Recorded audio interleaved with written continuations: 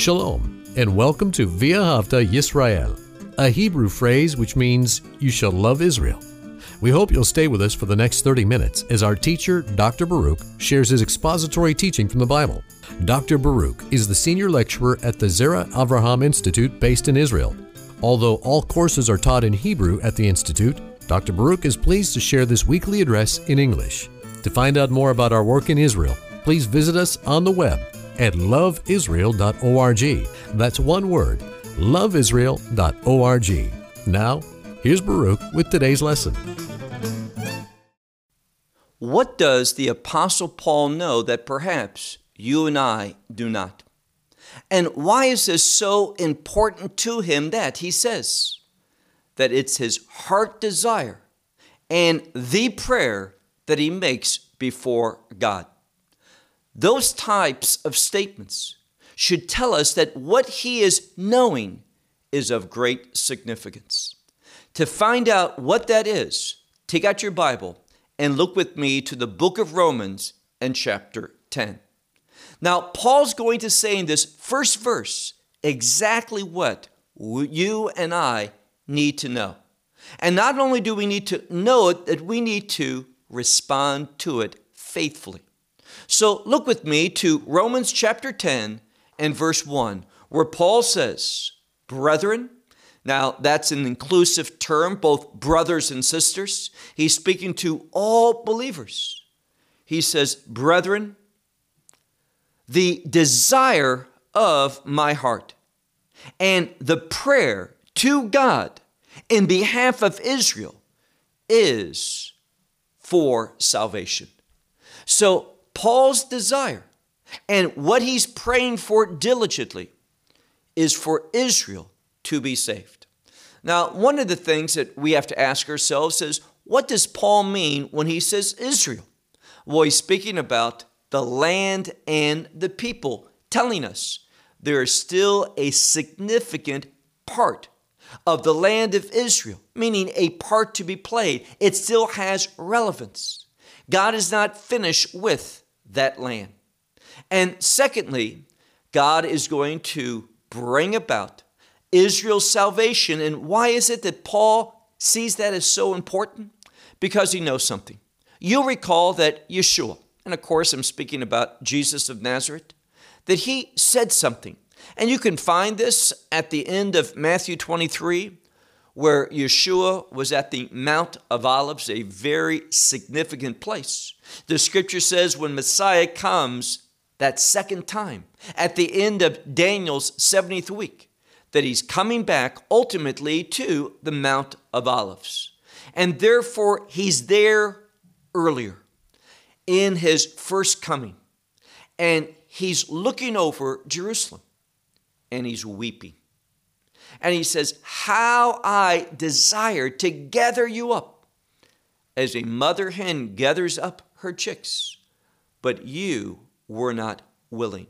Who was not willing? By and large, Israel. And therefore he says something. He says, I will not come again, meaning that second coming, until you say, referring to the Jewish people, Baruch haba b'shem Adonai, meaning this, blessed is the one who comes in the name of the Lord. Now that is, and there's no disagreement among scholars, that statement, blessed is he who comes in the name of the Lord. It's a call, it is a petition, it is reaching out in prayer to God for Messiah. Now, there's got to be a spiritual change with the Jewish people in order that they will make that prayer. And when that prayer is made, blessed is he who comes in the name of the Lord, Messiah is going to return and he is going to destroy the enemies of God, those that are going up to Jerusalem for war. He is going to deliver the Jewish people physically. And the scripture says, when they look upon the one who has been pierced, they are going to recognize him. They are going to mourn the fact that he died the first time.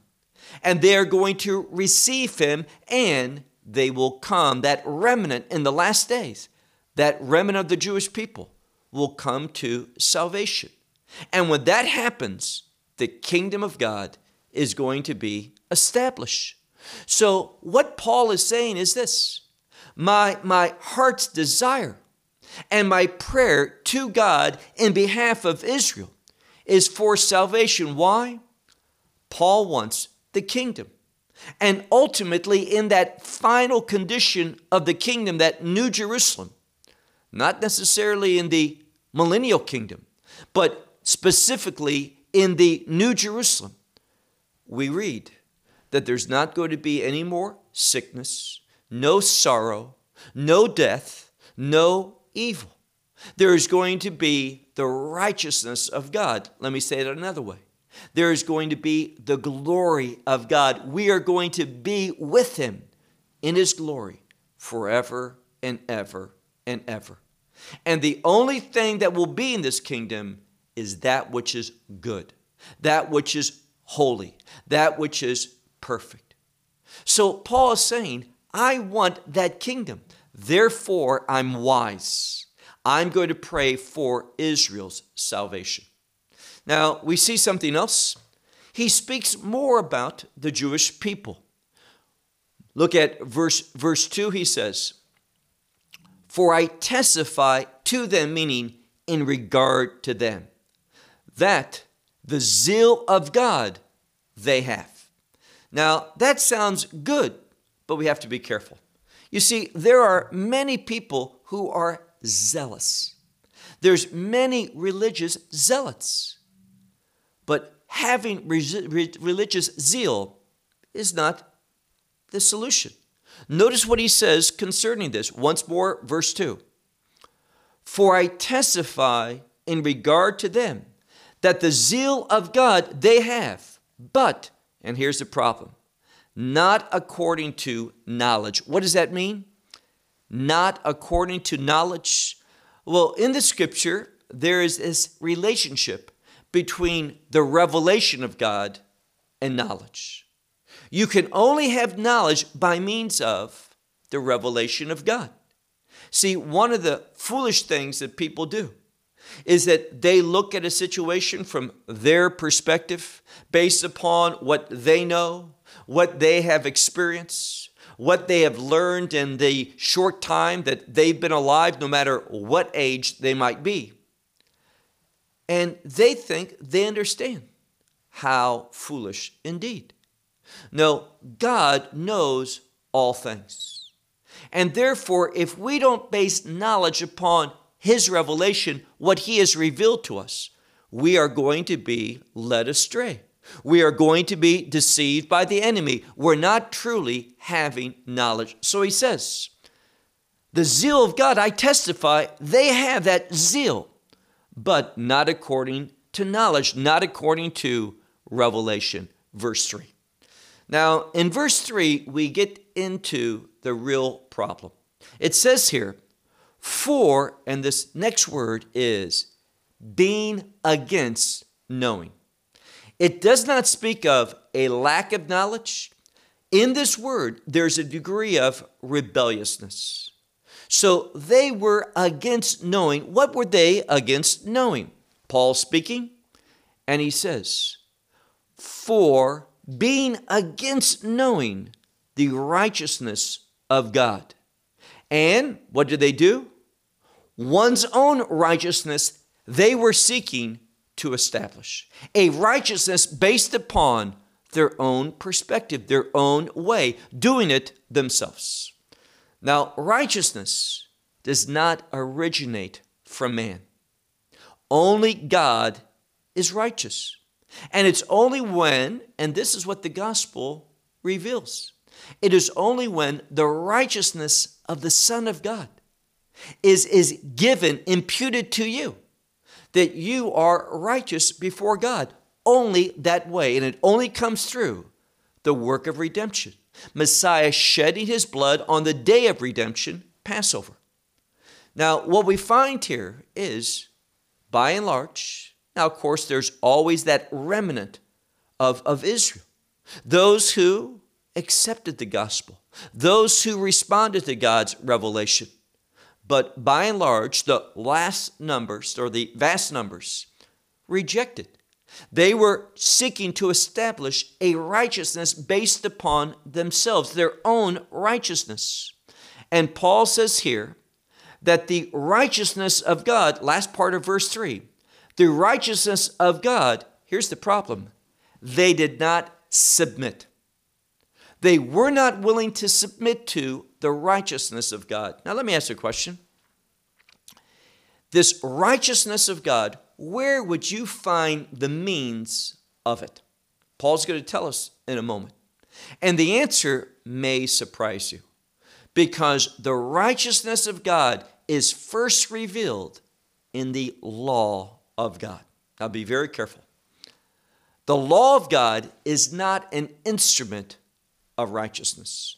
No one, Paul says it this way, no flesh is justified by works of the law. Justified simply means no one will be righteous by works of the law. Now, are the works of the law against righteousness? Didn't say that. We'll come to a verse that clarifies that in a moment. But by simply doing the commandments, one does not become righteous. In fact, what the law tells us, and we'll see more about this as well in a moment, that what the law tells me is how unrighteous I am. When I encounter the commandments of God, I learn something. I learn that I fall way short, not even close to doing the will of God. And therefore, the law of God, these commandments, God's expectation shows me I'm in a trouble because I can't save myself. And what is that going to do? Well, we'll talk about that in a moment, but look again. He says in verse 4 now, for Messiah is the end of the law. Now we need to talk about this word telos, end. It means the objective. It means the goal. So the law was given, why? Well, we learned from Abraham the way of righteousness. In Genesis chapter 15 and verse 6, so in the Torah, Abraham believed God and it was credited to him for righteousness. So when you look at the Torah, you find that righteousness comes by faith. This is the means of the righteousness of God, by faith. But the problem was that people did not submit to that.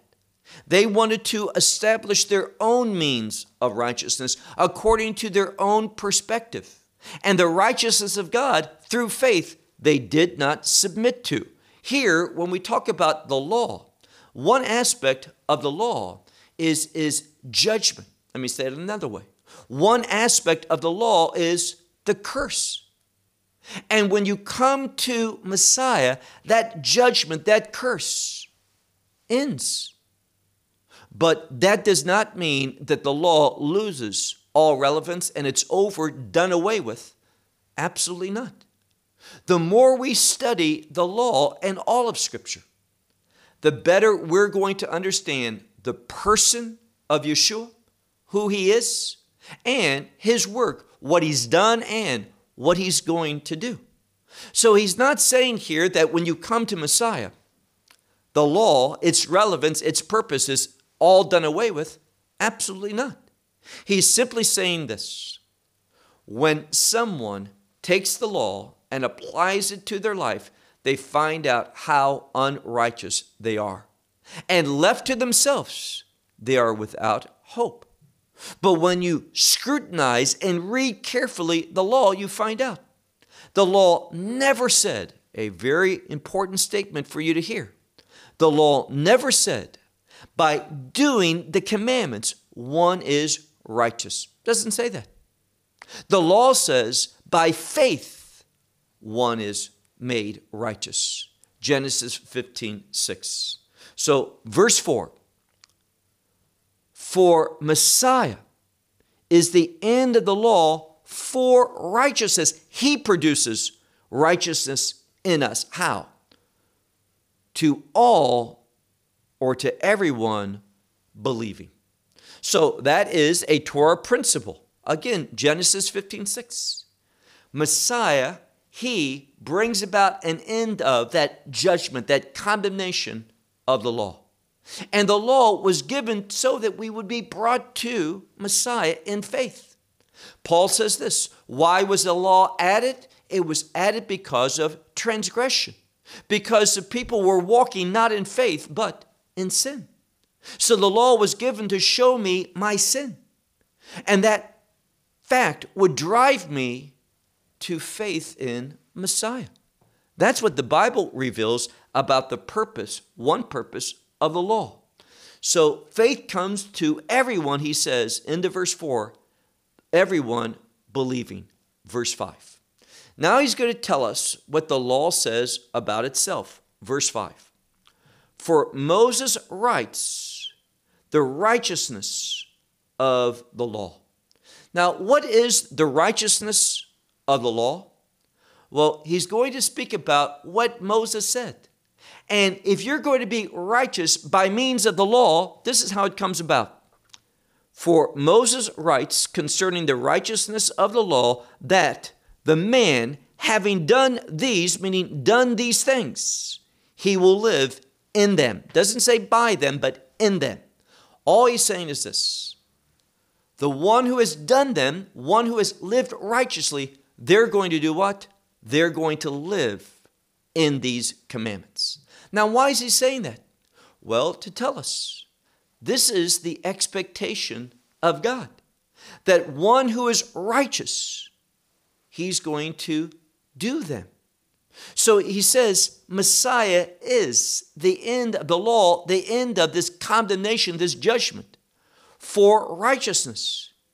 You have to ask, why is verse 5 there? To teach us that righteous ones want to live according to the revelation of God's word. So he writes, look carefully at what it says and what it does not say. Verse 5. Moses writes of the righteousness from the law, that the one, literally the man, having done these things, he will live in them. Meaning he will agree that it's good, it's proper, it's correct, it's the right thing to do.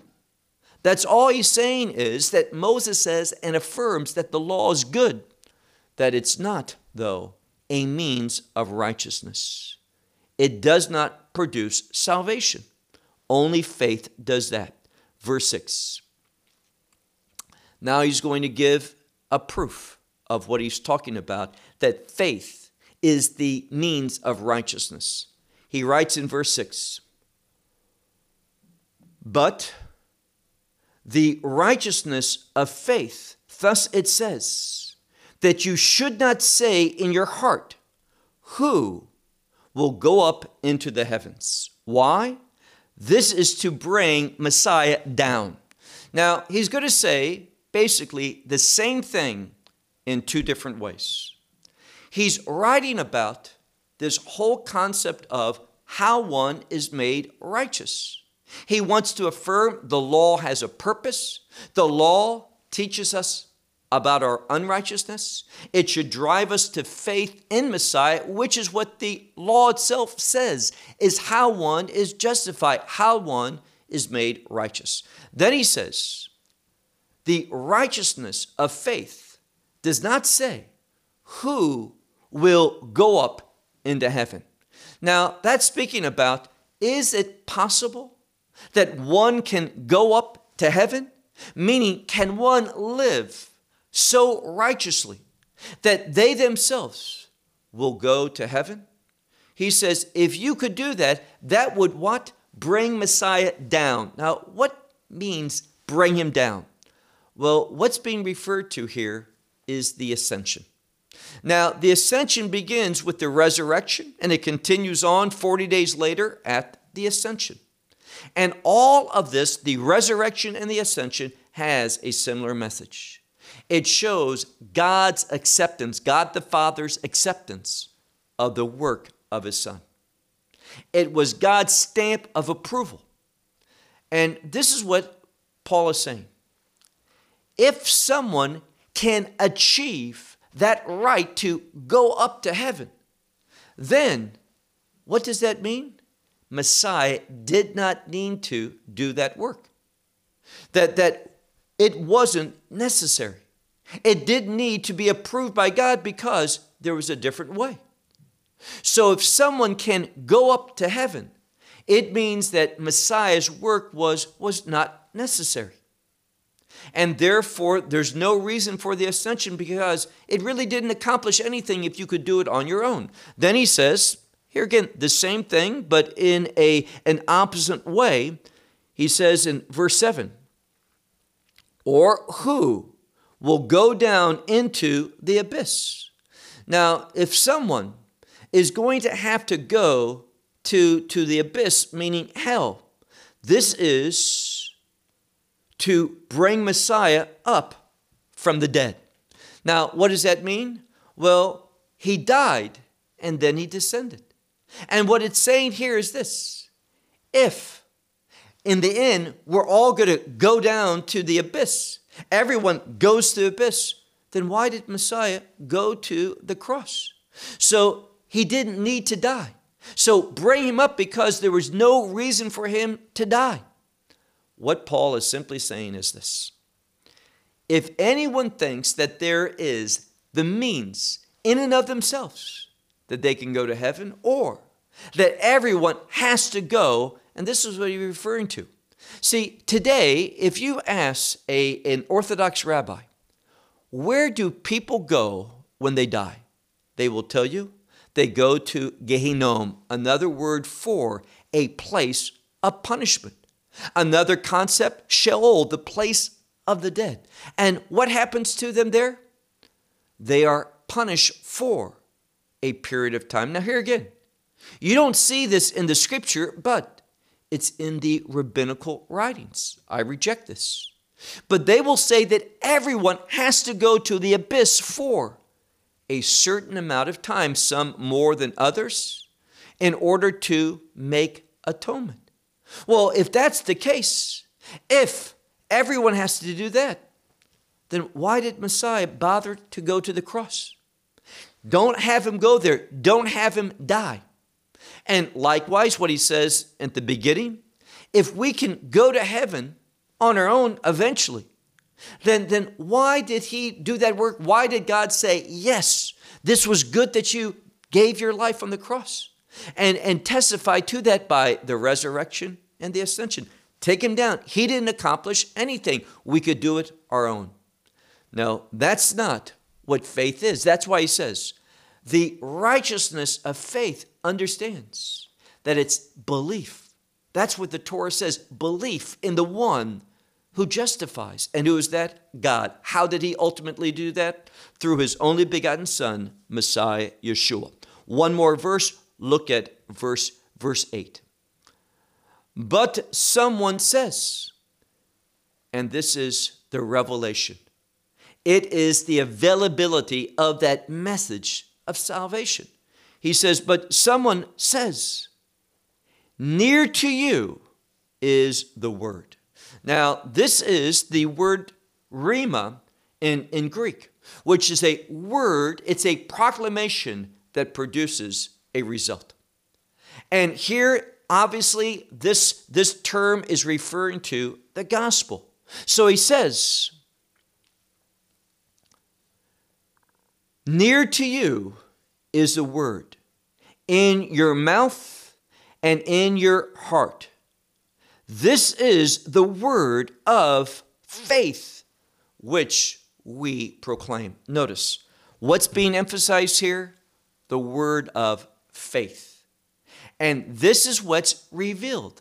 Going back to Genesis and chapter 15 with Abraham in verse 6, where it says, Avraham Heimin be'Hashem ve'yakshevecha lo tzedakah, which means Abraham believed, he had faith in God, and God accounted to him for righteousness. So when we look at how one is saved, it's not through the works of the law. Does that mean that the law is bad and evil and done away with? It does not. There's still a relevance to the law. Why? Well, many people come to salvation because they read in the law about God's expectations for man. What we ought to do, we're not doing that. And what we ought not to do, we're doing that. We find out that we're guilty before God. The law is still used for this purpose. The law mediates conviction of sin. Why? What we talked about earlier. To drive us to the Savior. To put us in the right frame of mind that agrees with God, that says we're helpless. We are unrighteous. And there's nothing that we can do. That's why God the Father sent His Son into this world so that He could pay the price in our behalf. And God testified that this work was perfect by raising Him from the dead and welcoming Him back into the heavens with the ascension. There is no other means. If there's any other way to get into the heaven other than the gospel, then Paul is telling us that He didn't have to die. Bring Him up from the death. His death didn't accomplish anything. But that's not true. His death, laying down His life, accomplished everything. It brings about eternal redemption. It brings about salvation. And where we began earlier was this. It is only when Israel, that remnant in the last day, that 1/3 that survives for that second coming, when they look upon Him, this one who has been pierced, and they confess He is the Redeemer, and they invite Him into their life, believing what He did, confessing their sins and knowing that He died, but that He has been raised from the dead. And now He's returning to bring about His kingdom promise. The more we understand the significance of Israel, the more we understand God's purposes and His plans for establishing that kingdom. Israel, extremely relevant to God. And my hope and my prayer is that you would agree with Paul and that Israel, both the land and the people, would be very significant to you and part of your prayer. Well, I'll close with that. Shalom. Well, we hope you will benefit from today's message and share it with others. Please plan to join us each week at this time and on this channel for our broadcast of loveisrael.org. Again, to find out more about us, please visit our website, loveisrael.org. There you will find articles and numerous other lectures by Baruch. These teachings are in video form. You may download them or watch them in streaming video. Until next week, may the Lord bless you in our Messiah Yeshua, that is Jesus, as you walk with Him. Shalom from Israel.